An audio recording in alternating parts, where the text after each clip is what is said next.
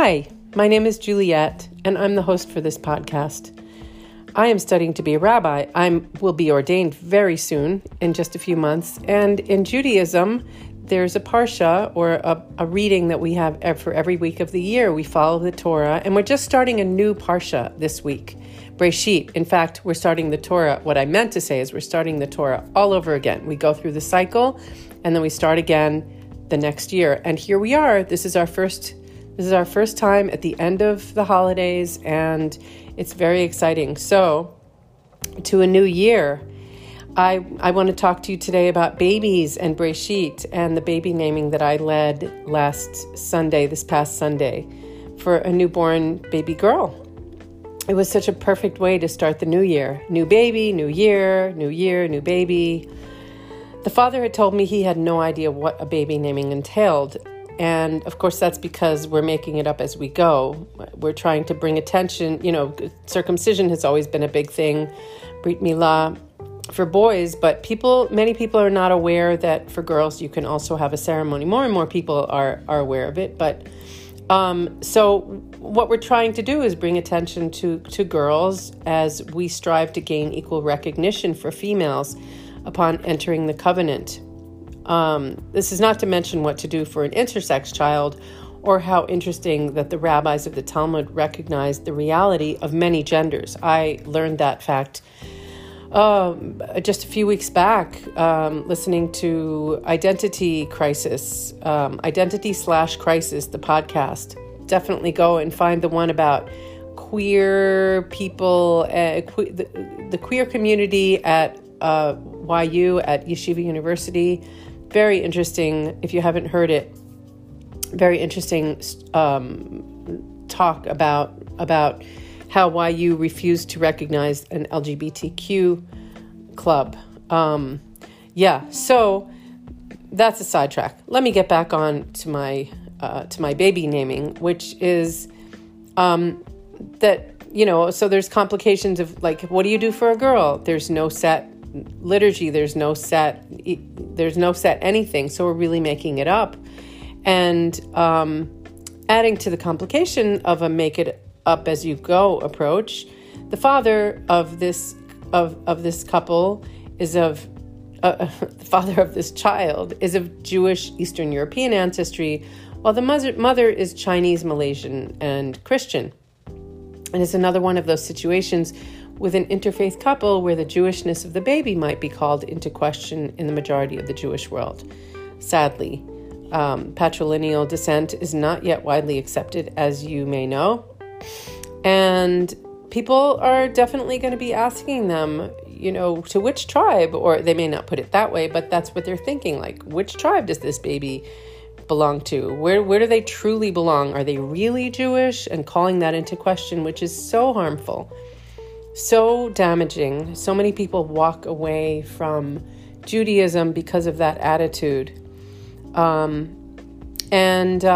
So this couple seems to live a very secular life for the most part. And when I asked the mother how she felt about having a Jewish naming ceremony, she shrugged and said that bringing her Christian faith into this ritual was not of any consequence to her or her family.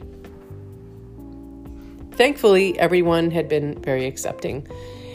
But at the same time, I thought it was really important to dig just a little bit more into her spiritual journey, just to make sure that she was completely comfortable. I think it's very important to know where the parents are coming from when you're organizing something like this for them, when you're figuring out what to include, what not to include, what kinds of things to do. And the sister-in-law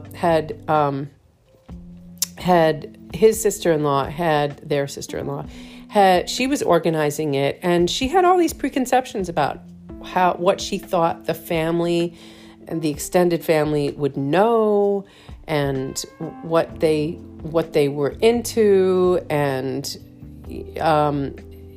she ended up being, in my opinion, completely wrong, which was really interesting. So it's so important to know what the parents want, and who they are, So the mother shared that she had been intensely involved in her church ministry as a teenager, But when she came to the U.S. at the age of 19, and I don't know when exactly she met her husband, I didn't get the whole story, all that had changed for her.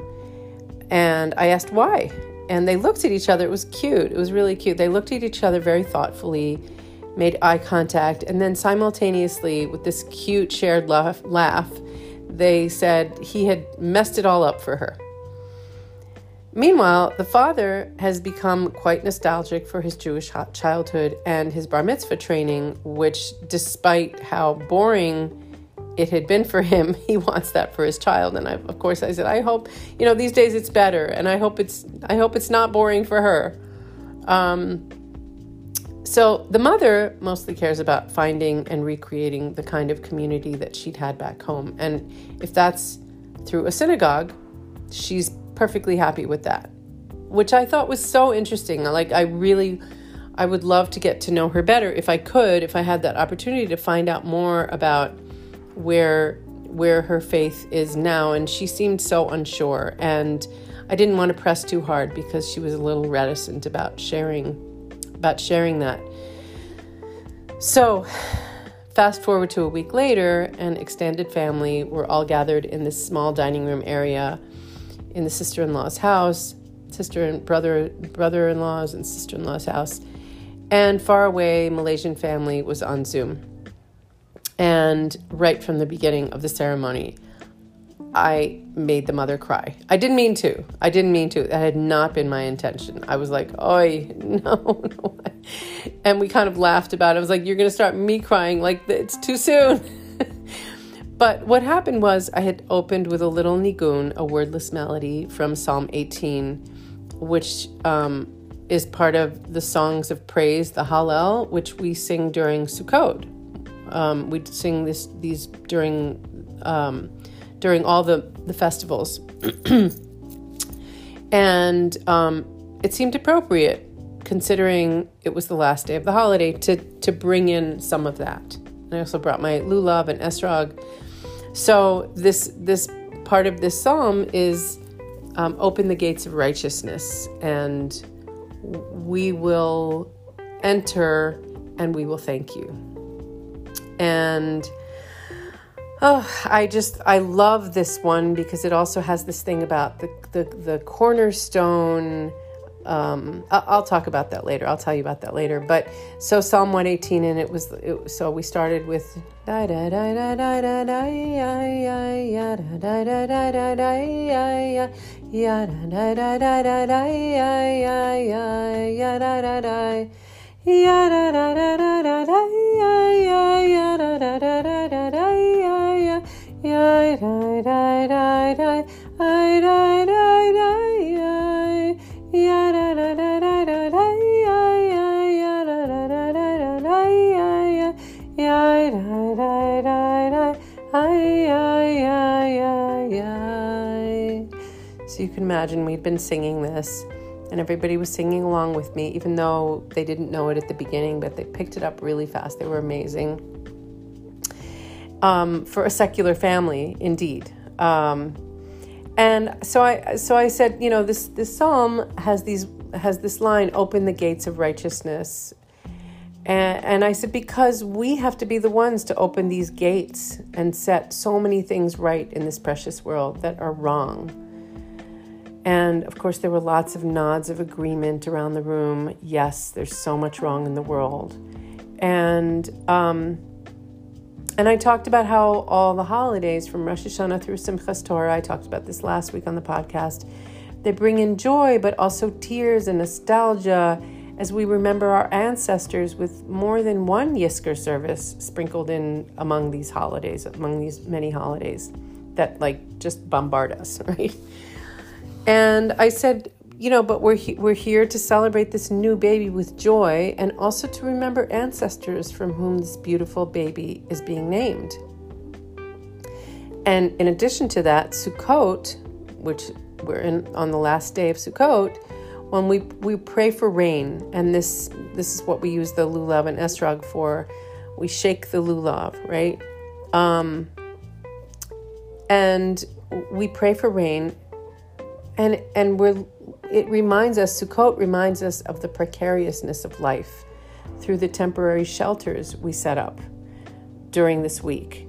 And what couldn't be more true than from the onset of pregnancy through the birth and on and on. I mean, do we ever stop worrying, thinking about the precariousness of life and the precarious world that we're living in right now? And that's when I looked over at the mother and saw that she was crying, because it was all so true. But we were here to bless this baby, to lend support and love to these new parents, to begin to lay the foundation of community that the couple needs to bring up a child in such precarious times. And we each put our hands over our hearts. And I asked them, do you guys know Reiki? Because I knew that they were a secular crowd, but maybe. It was so funny. The sister-in-law had said they're not into any woo-woo stuff. But when I asked if anybody had heard of Reiki, they may not be able to talk about God and believe in God in the traditional way, which so few people can today in our modern world, especially with the way the world looks. It's like, are our prayers, being answered? I don't think so. Like, it's up to us. And maybe that's what God is. God is working through us. So anyway, we put our hands over our hearts, and I reminded them that the heart is the most powerful organ of the body, whose energy connects us all. And we absorbed its loving, healing energy into our palms. And by the way, that has been scientifically proven. I heard it on a podcast and they were talking about the science of it. And it's true that so we absorbed this loving, healing energy into our palms, and we spread it out to the family and then out to the world, and we sang again, and everyone took turns shaking the lulav and raining down blessings on the baby and on the world, holding the etrog, which is the citrus fruit, and that we have, that's part of the set with the lulav. And this has often been interpreted as a representation of the heart. And so I was like, we're going to rain down blessings. Like we pray for rain on Sukkot. We're raining down blessings on this baby and on the world. And people were shaking it. They really got into it. It was amazing. And that our blessings are also coming from our hearts. So as we held the esrog, to have that awareness. And at the end, the great-grandfather held the baby and gently sang her songs in Yiddish. It was so beautiful. Talk about nostalgia. And then when the moment came for naming this child, she received names that honored both her Chinese and her Jewish ancestry. As the mother explained the Chinese name, she apologetically said something about male lineage, if I had been a boy, if she had been a boy, blah, blah, blah. And I thought to myself, you don't need to apologize. Like, my people have the same problem. Jews have the same problem. So this week, after many false starts to the new year, 3 weeks, we finally begin Genesis, Bereshit. We don't begin it at Rosh Hashanah, which is the most logical thing. I think last week I talked about how it took me a long time to understand that. What? It's a new year, so why aren't we starting the Torah again? But no, we don't. It's this whole cycle. We begin with Bereshit at the beginning of the world, as our creation story goes. And in the very first chapter, second verse, very first chapter, very beginning, the earth is described as a kind of unformed void, a sort of chaos. V'haaretz hayta tohu vavohu.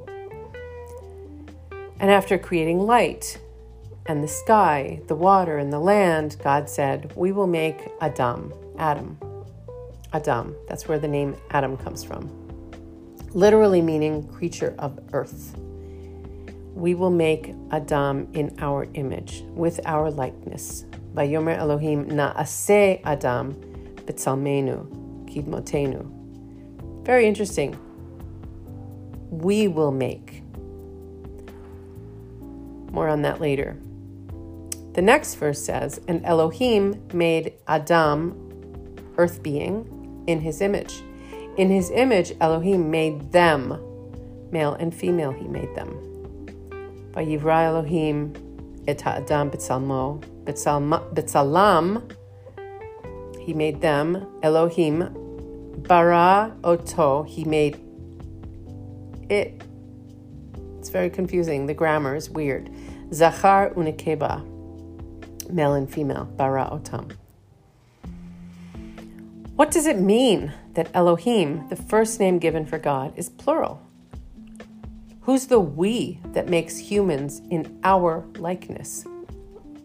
And if God has no image, which we learn about every single, throughout the year, right? We hear that over and over again. If God has no image, then how can we be made in that image? And how is it that the first impulse is to make man and woman at the same time as equals, only to change the story later so women know that men have dominion over them and that humans have dominion over all other creatures? I want to end by saying we have a lot of work to do to return to that first impulse to proclaim we and ours instead of me and mine. We have a lot of work to do to return to a place of equal respect for females and for all genders. It will take a lot of work to get back in touch directly with the land and our food sources. But as we know from science, the earth is constantly correcting the mistakes we humans make as we try so desperately to have dominion over her. And we're failing so miserably. The more we try, the worse it gets. But the earth is so forgiving. It heals so fast. It's amazing. If we just remember back to the beginning of the pandemic when nobody was driving and everybody was stuck, and there was so much healing in the earth's atmosphere so quickly. And then we went back to quote unquote normal. We don't want to go back to normal. We want to come to a new normal.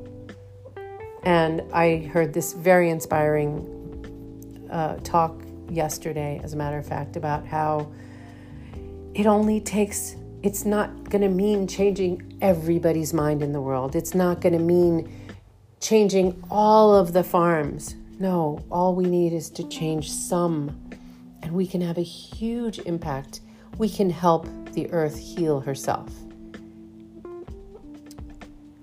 Seeing the way this family cradled and blessed and reveled in the beauty of this new life, welcoming her with open arms, putting aside any possible concerns about each other's tribes, was a little window into a world where everyone is recognized as created in Elohim's image, a world of we,